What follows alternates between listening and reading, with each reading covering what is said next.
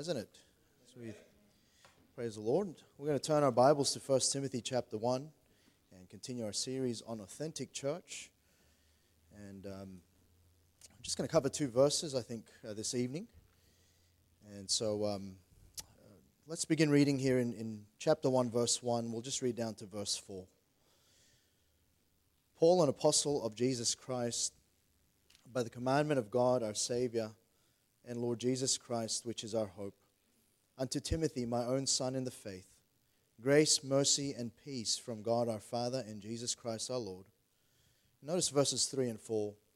As I besought thee to abide still at Ephesus, when I went into Macedonia, that thou mightest charge some that they teach no other doctrine, neither give heed to fables and endless genealogies, which minister questions rather than godly edifying, which is in faith.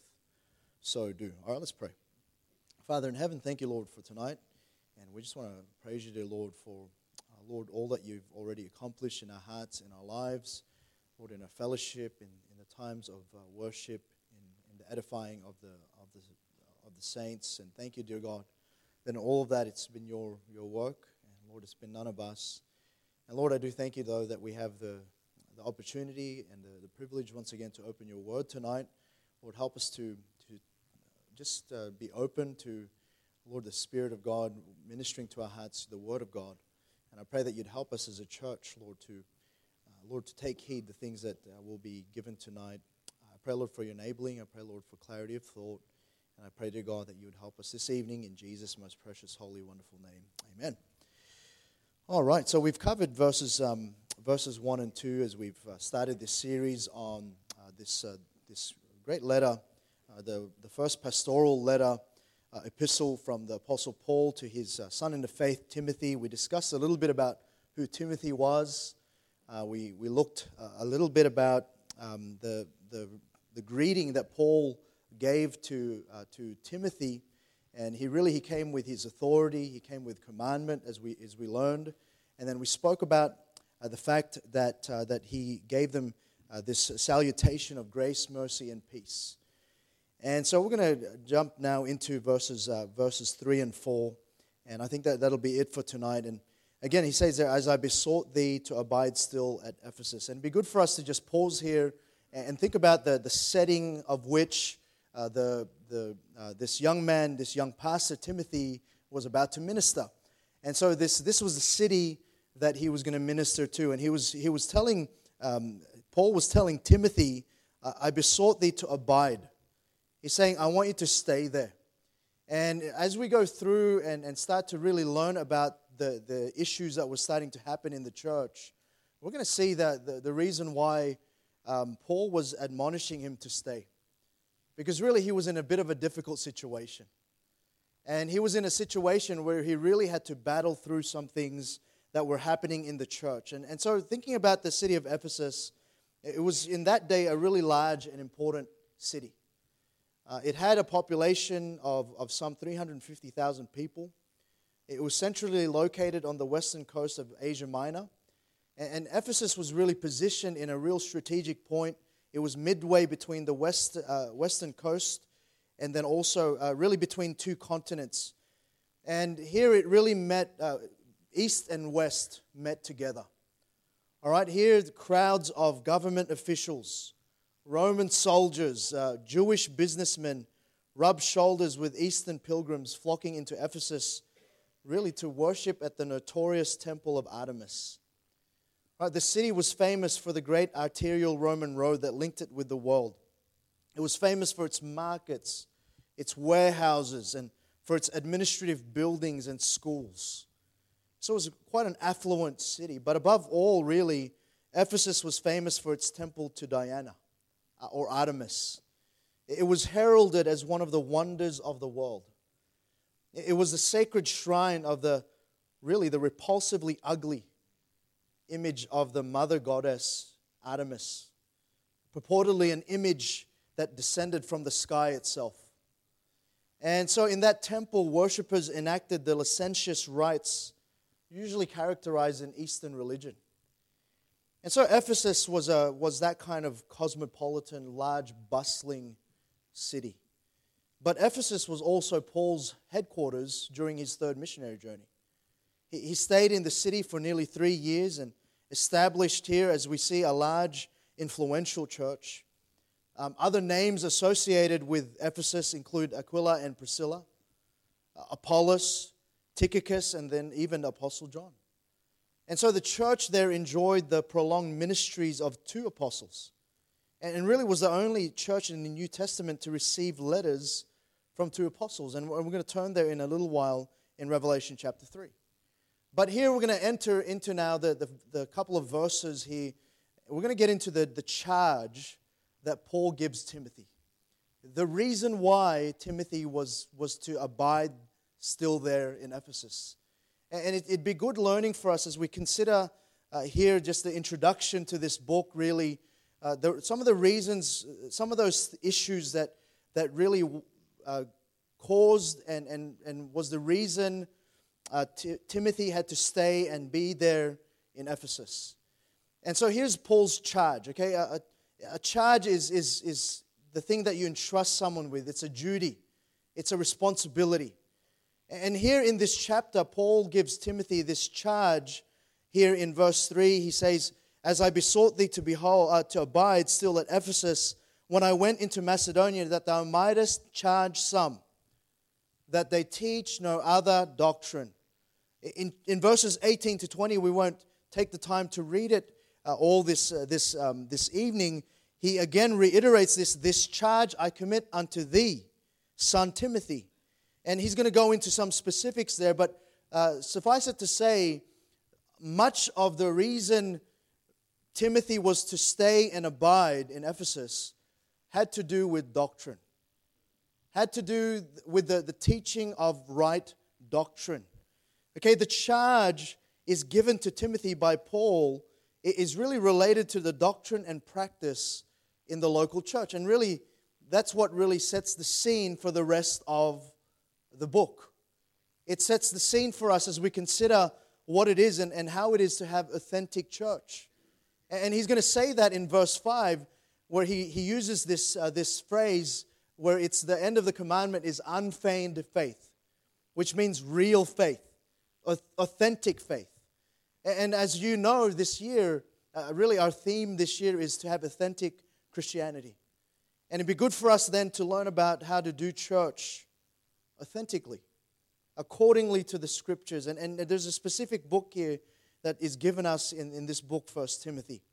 And so what I'm saying is doctrine was at the heart of Timothy's call to the church of Ephesus.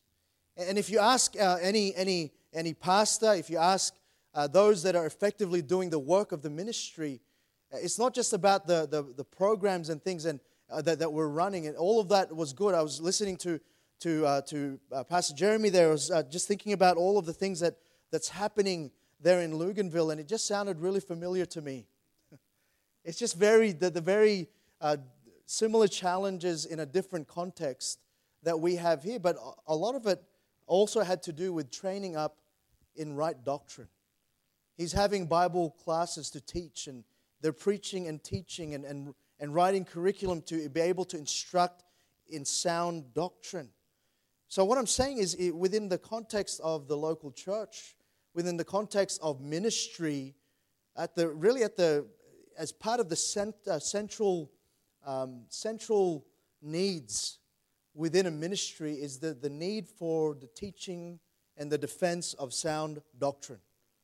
I was pleased this morning to listen to the men as they were all sitting around, and I only got to two groups. I didn't know men like to talk that much, but we did. You know, we were just chatting around the auditorium, and over and over again, as I was eavesdropping with all the groups, what was repeated was this: we need to have sound doctrine. We need to have pure doctrine. We need to make sure that whatever we believe and whatever we do is founded upon the Holy Scriptures. And that's a good mentality, church. That's a good thing. Doctrine to me is not boring. It's essential. We need to thrive on that. And more in our day where we can have so many different influences, we better just be well versed and well studied in this matter of sound doctrine. And we better be, and that's a challenge for me, as we'll learn a little bit. He was giving this to Timothy, saying, I charge thee. And then he's saying, charge them. And so the charge given to Timothy was a charge that he needed to then pass on to the rest of the congregation. See, it's not just the responsibility of the pastor to have all of the knowledge about sound doctrine.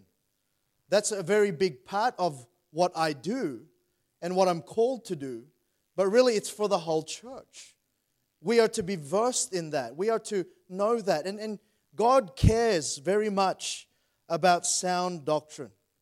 And we've got to note to ourselves that doctrine can only be sound when founded upon the Word of God and its meaning and its application.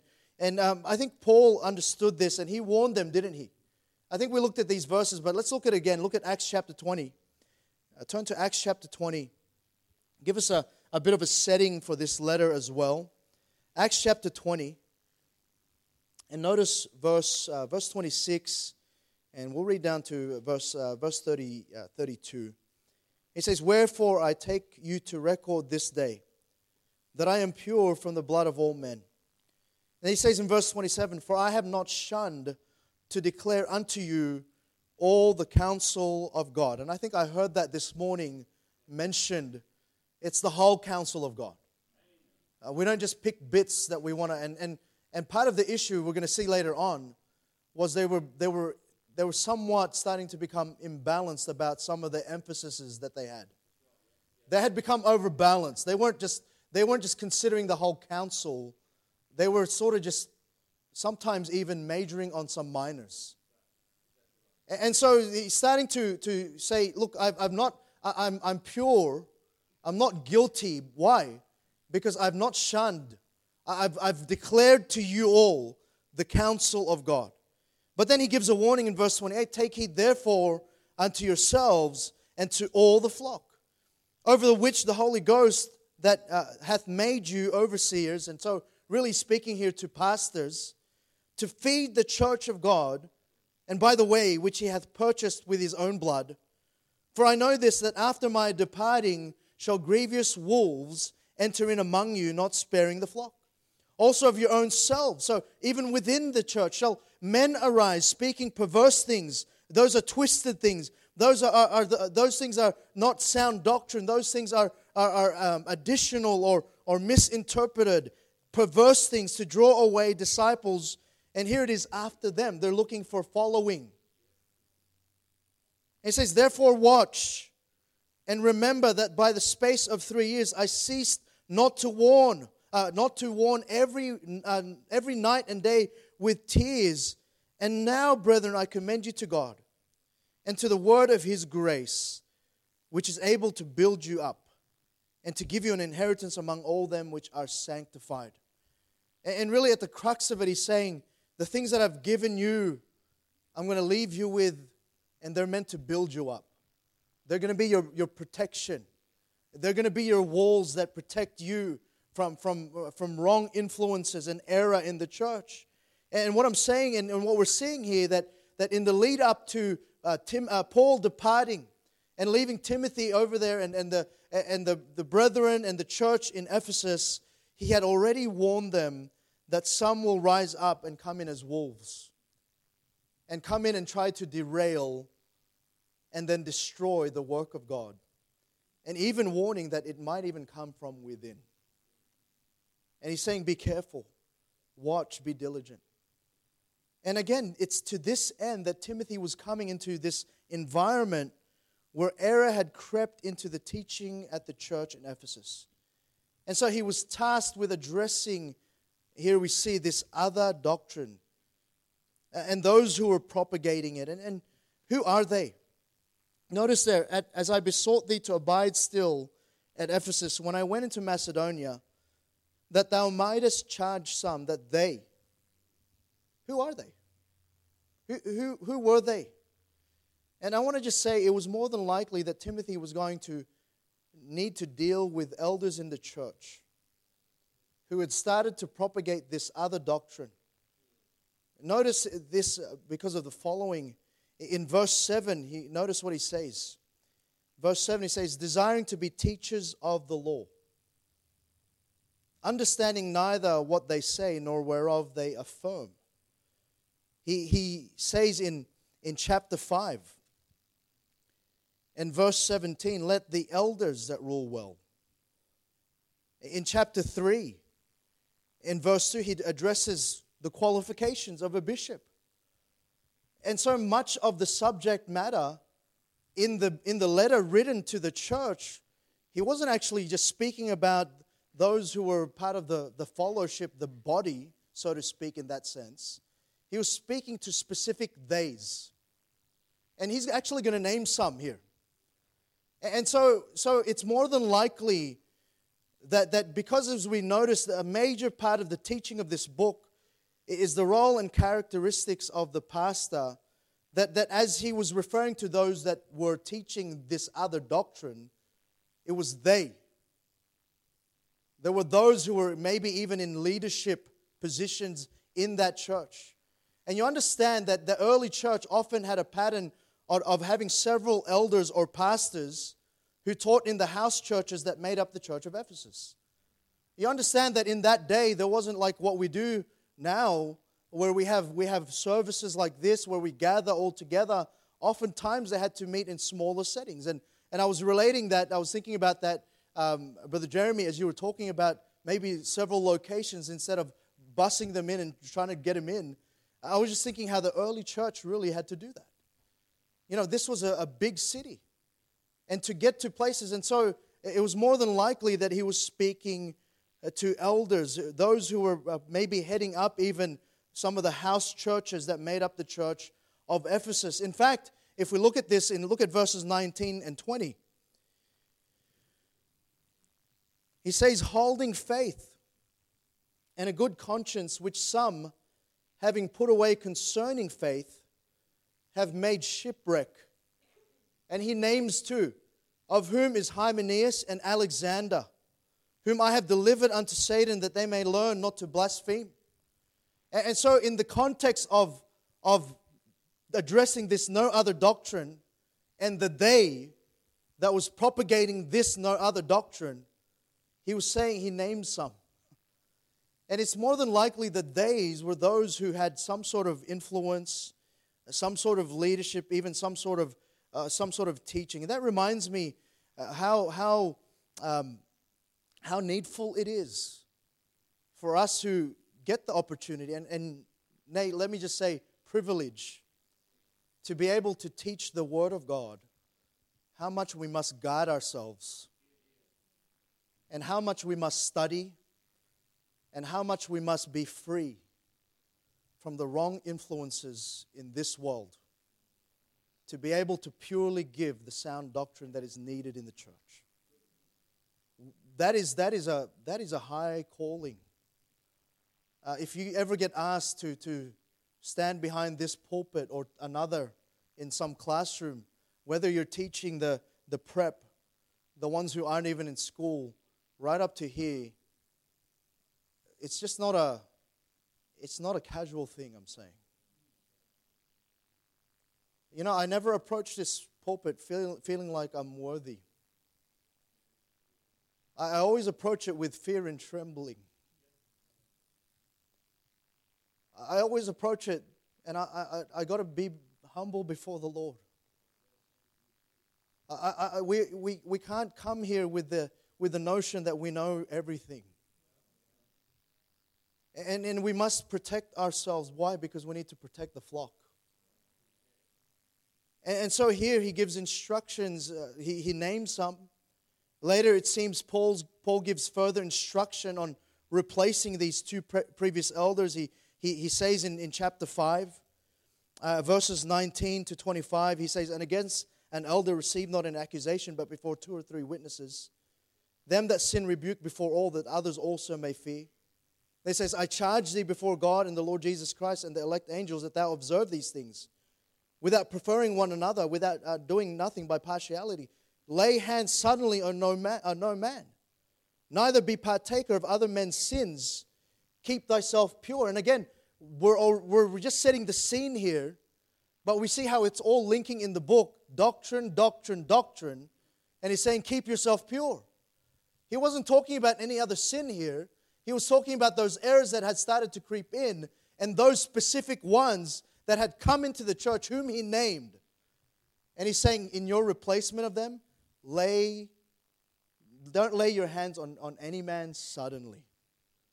Be considerate of who you're gonna allow to take on these roles. And look how consistent the scripture is. Look at Revelation chapter 3. Look at Revelation chapter 3.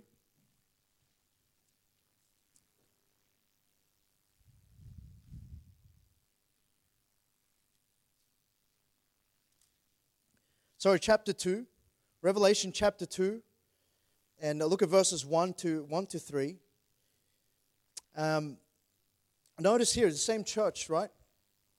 He's writing to the same church in Ephesus. He's saying, unto the angel of the church of Ephesus write, these things saith he that holdeth the 7 stars in his right hand, who walketh in the midst of the 7 golden candlesticks. He says, I know thy works. He says, and thy labor, and thy patience, and how thou canst not bear them which are evil, and thou hast tried them which say they are apostles, and are not, and hast found them liars.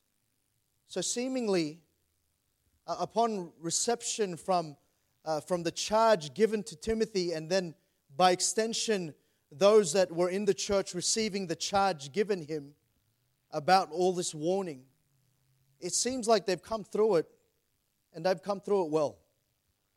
In this sense, we know that they've fallen out of love. That was again mentioned this morning during the men's discussions. But we note there in his compliment to the church, he's saying, you tried them and you found that they were liars. And so again, he's talking about apostles. He's talking about those who perhaps were claiming some sort of authority. And he's saying, you've tried them and you've found them wanting. You've come through it.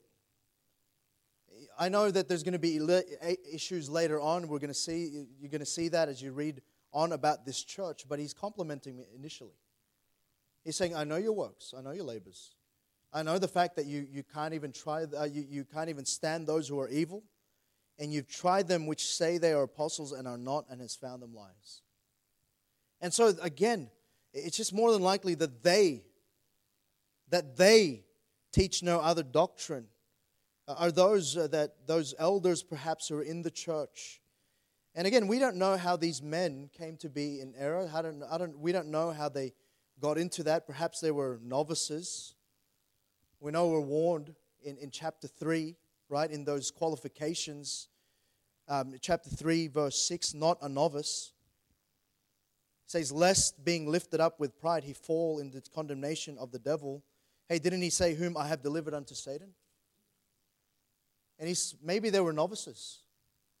Maybe there were those who weren't quite ready to assume this teaching role. And we know that it was rampant enough, though, that Paul had to send Timothy for this specific task. That thou mightest charge some, that they teach no other doctrine. And so what is this other doctrine? And if Timothy's charge was to refute another doctrine, this other doctrine, what was this other doctrine? And notice what he says in verse 4. He says, neither give heed to fables and endless genealogies which minister questions, rather than godly edifying which is in faith, so do. And so he's going to define it for us. He's saying, don't give heed to that other doctrine, which is really made up of fables and endless genealogies. And if you read a little bit, some will say this was some of the Gnostic doctrine that was creeping into the Colossae churches, had crept in also, and that may be. But let's define those two things. He says fables and endless genealogies. We need to allow the scripture to interpret itself, right? And so the fables are this. Firstly, he says fables. Fables are a feigned story or tale. It's just a made-up story. And what was happening was their doctrine had started to be mixed with stories. And as we note, Ephesus was a city that would be cosmopolitan, all walks of life, east and west met. And many walks of life of varying culture met in that city, and many cultural stories were told. And these fables could have easily become intermingled with the teachings of the local church, with the doctrine that Paul had left them. In our day, we have so many different resources that we can look to. And we've got to be careful. I think we were talking, Brother Jeremy, about some of those villages who had Anglican works. And how really, when they come back, although they were taught Anglican things, they were coming in and intermingling what they had learned with local superstition and witchcraft. And in a similar sense, this was what was happening. He was saying fables. He was saying fables. And we got to be careful when even as we try to study the Word of God, that we allow maybe even theories of men to be the directive in our Bible reading. And I'm not against commentaries. I think we can read some good resources from reputable people. In fact, in 2 Timothy chapter 4, verse 13, even the Apostle Paul told Timothy, bring the cloak, but also bring the books. So we understand that Paul was a learned person. I'm not saying that we just do away, but what I'm saying that is this: the opinions of men and their take on Scripture shouldn't replace the Scripture itself. Right? And isn't it interesting in this world of confusion that suddenly these biblical epics are being released as an interpretation of the Bible stories? Isn't that interesting? And they're making movies about Paul, and I think a couple of years ago they made one about Noah and so forth. And they're reinterpreting. There's one, I think, Brother Graham, you gave me an article about Mary Magdalene and some assumptions they had made about her and Jesus.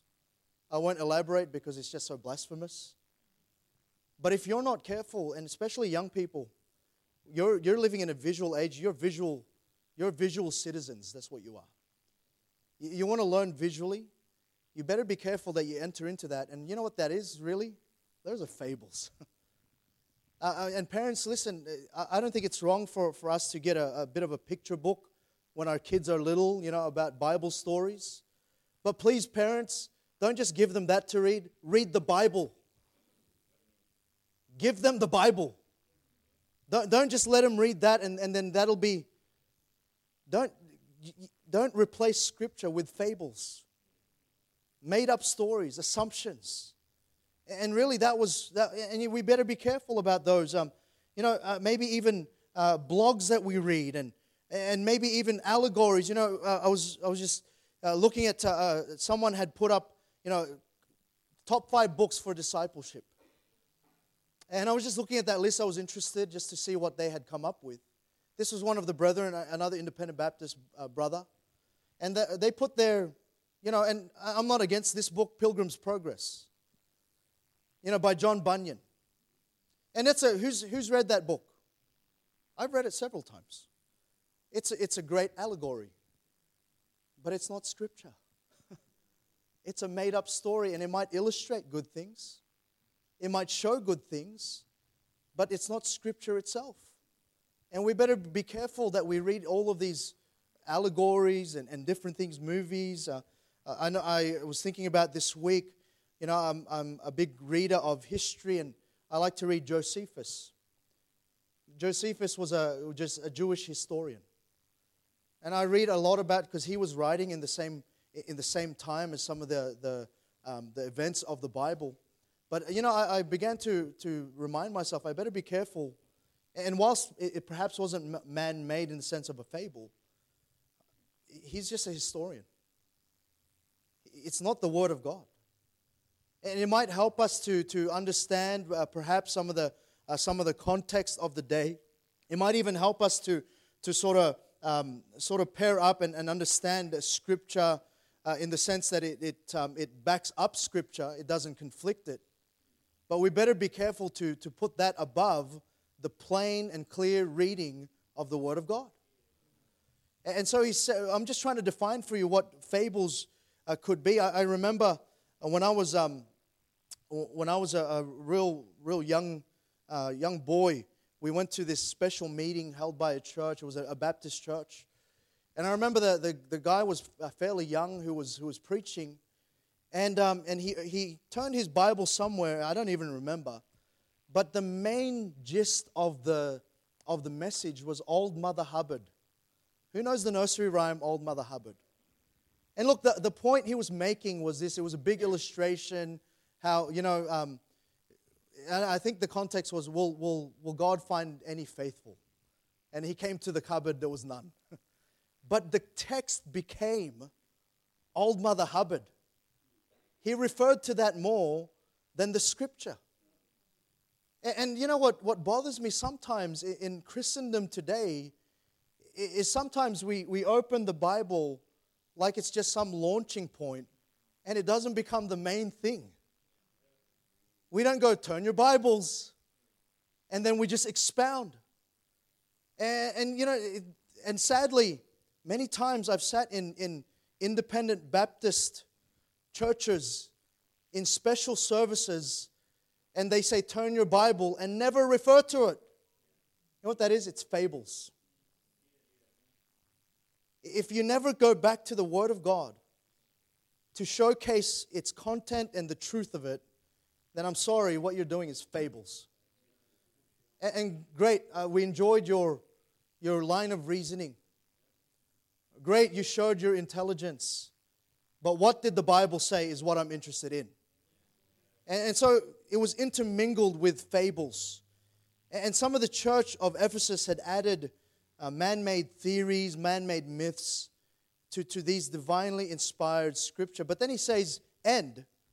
Notice there, endless genealogies. Now we know that genealogies was a thing.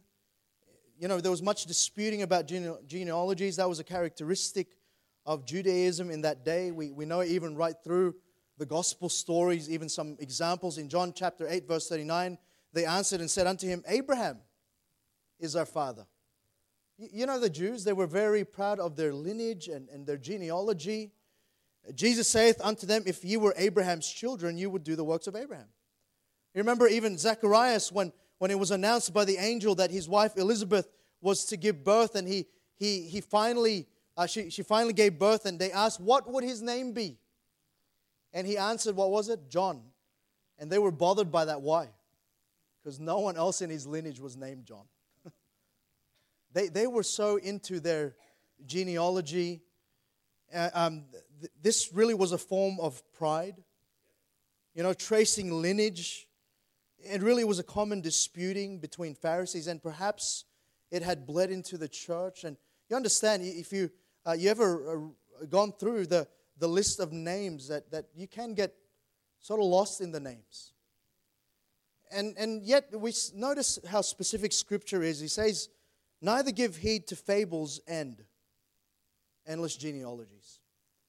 And I believe that as you think about that, there's many instances in the Bible. One particular one in Ephesians chapter 4, verse 11, it speaks about pastors and teachers. And if you look at that phrase there, it's not separate, two separate things. No. The pastor and teacher, really what it's saying is this, it's one and the same.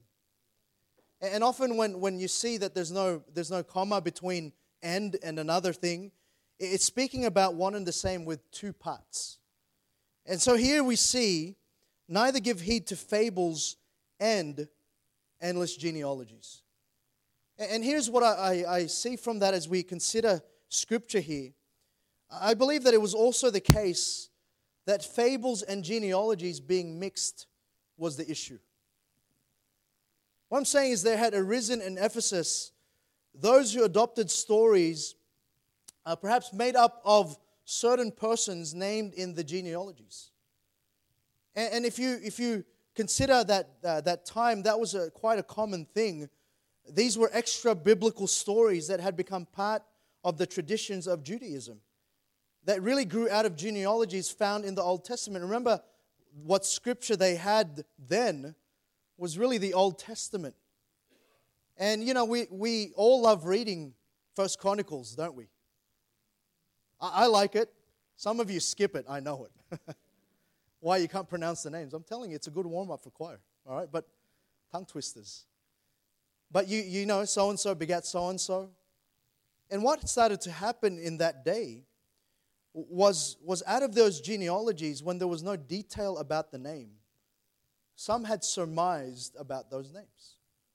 Some had started to make up myths and legends about those names in genealogies. And what started to happen was the fables and endless genealogies were really two parts of the same era, the same aberration. An example of this found in tradition was of Jesus forming a bird out of clay.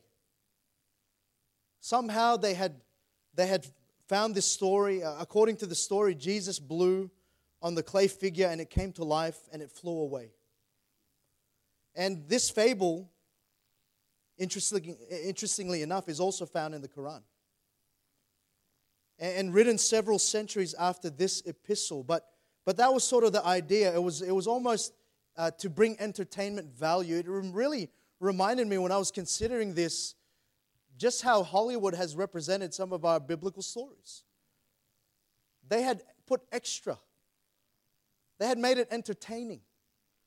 And yes, I did put myself through some of those. And I remember watching the Noah one, and these giant rock monsters started to come. And I just looked at that like, what? That's definitely not even in the Hebrew. And that's what it was.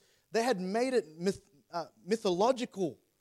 And here's what someone said about this period. The practice indeed was so common that the word genealogy was often used in the sense of mythical history. And this would seem to be its meaning in the present verse. So it was possible that part of the error was this. They were reading into these genealogies and they were applying mythology and fables into their teaching. And that had become an emphasis. And so this error in doctrine wasn't just mere error, it was also an overemphasis really on conjecture and on unfounded stories. And these elders had come to adopt conjecture over clarity. Because he says later on, neither give heed to fables and endless genealogies which minister questions. And what was happening was, as the teaching was being given, the clarity was being put out of place, and what was taking place was just conjecture.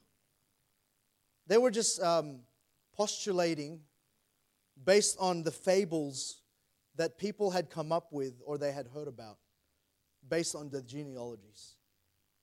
And what that was, what it was eroding, really is, then he says this, rather than godly edifying, which is in faith, so do. And so the result then was this in verse 4. It was they were impeded in their edification. Remember, we read earlier in Acts chapter 20, verse 32, that the things that he commended, the word of his grace, which is to build you up. The purpose of the word of God is to build us up. It's meant to feed us and grow us. And the purpose of the church really was being impeded or hindered. The emphasis of fables and stories caused more questions, and really there were no real answers. And so when the Word of God in its clarity is ignored, in its plain meaning, but rather becomes a thing to debate and imagine up application, the edification or building up of the saints, that's the cost. It's hindered. We spoke about John Bunyan earlier. He said this, some love the meat, some love to pick at the bones. And so other examples of this as we think about perhaps application, maybe there's an overemphasis on typology. And we understand the Bible's full of types. An overemphasis perhaps on numerology, maybe on the details of the passage, but not covering the point of the passage. There's those who have, preachers who have hobby horses. It just seems like whatever they're doing, it always leads to that pet doctrine that they have. But the Bible already told us, give them the whole counsel. Give them everything. And it just seems like there are those, and we're just talking about application. And all of that, what ends up happening is this, there's a hindering of the edification of the church. When we focus on the bones and not love the meat. And, when there's that old saying, if all you have is a hammer, you see everything as nails. Is it that way? Never heard of that? Okay, well, anyway. But there was a hindrance to their edification. And Paul penned these words to remind Timothy, to correct teachers in the Ephesian church who were majoring on minor matters. They were intermingling made-up stories into the teaching of the Word of God. They were speculations that were abounding, questions, which minister questions, based on myths and fables. And in so doing, really, he reminded Timothy of his own responsibility as a teacher and communicator of the Word of God. And, all of us do that to some degree. So some of us do that formally, like I am tonight. But all of us will do that at some point in our lives, in our families. We'll do that in our counsel, perhaps. We'll do that in our speaking of the Word of God. So it's a reminder for us also. So in his warning, really, this was a reminder of Timothy of his responsibility. And it's this: we are to give the plain truth and find our balance of emphasis in the truth. Okay, the ultimate aim of the Christian teacher or preacher is not to generate debate and controversy. It should be to cultivate the lives of the hearer, to be daily practitioners of the clear truth of God's Word. That's the goal. And he's warning here. He's saying, you know why I left you there, Timothy? It's because there's those who are teaching another doctrine. It's fables and endless genealogies. They minister questions. But don't forget, you're meant to edify. He says, you know what happens? He says it's that rather than godly edifying, which is in faith. So do. And so each of us, we have responsibility. We have a responsibility. The ultimate aim of the Christian teacher or preacher is not to generate debate and controversy. Right? It's to cultivate. When we give the word to our children, it's meant to better them. It's meant to help them grow. It's meant to give them some meat. It's meant to nourish them. And there's many of us here who get that opportunity through the week. Many of you have teaching positions within this church. Some of you frequently, some infrequent, but many of you have that opportunity. And I myself, very much so. And so this was a challenge for me.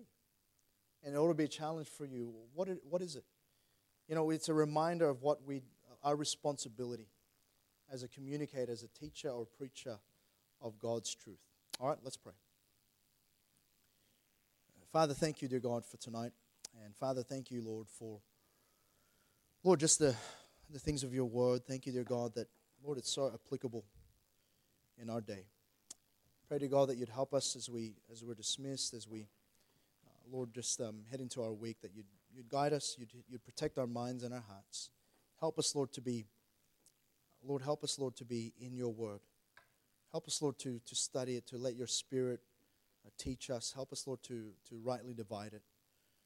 And I pray that you'd help us then, as a result, in our personal lives and in the lives of those who we influence, might profit and might, Lord, grow and might be one who edifies the saints.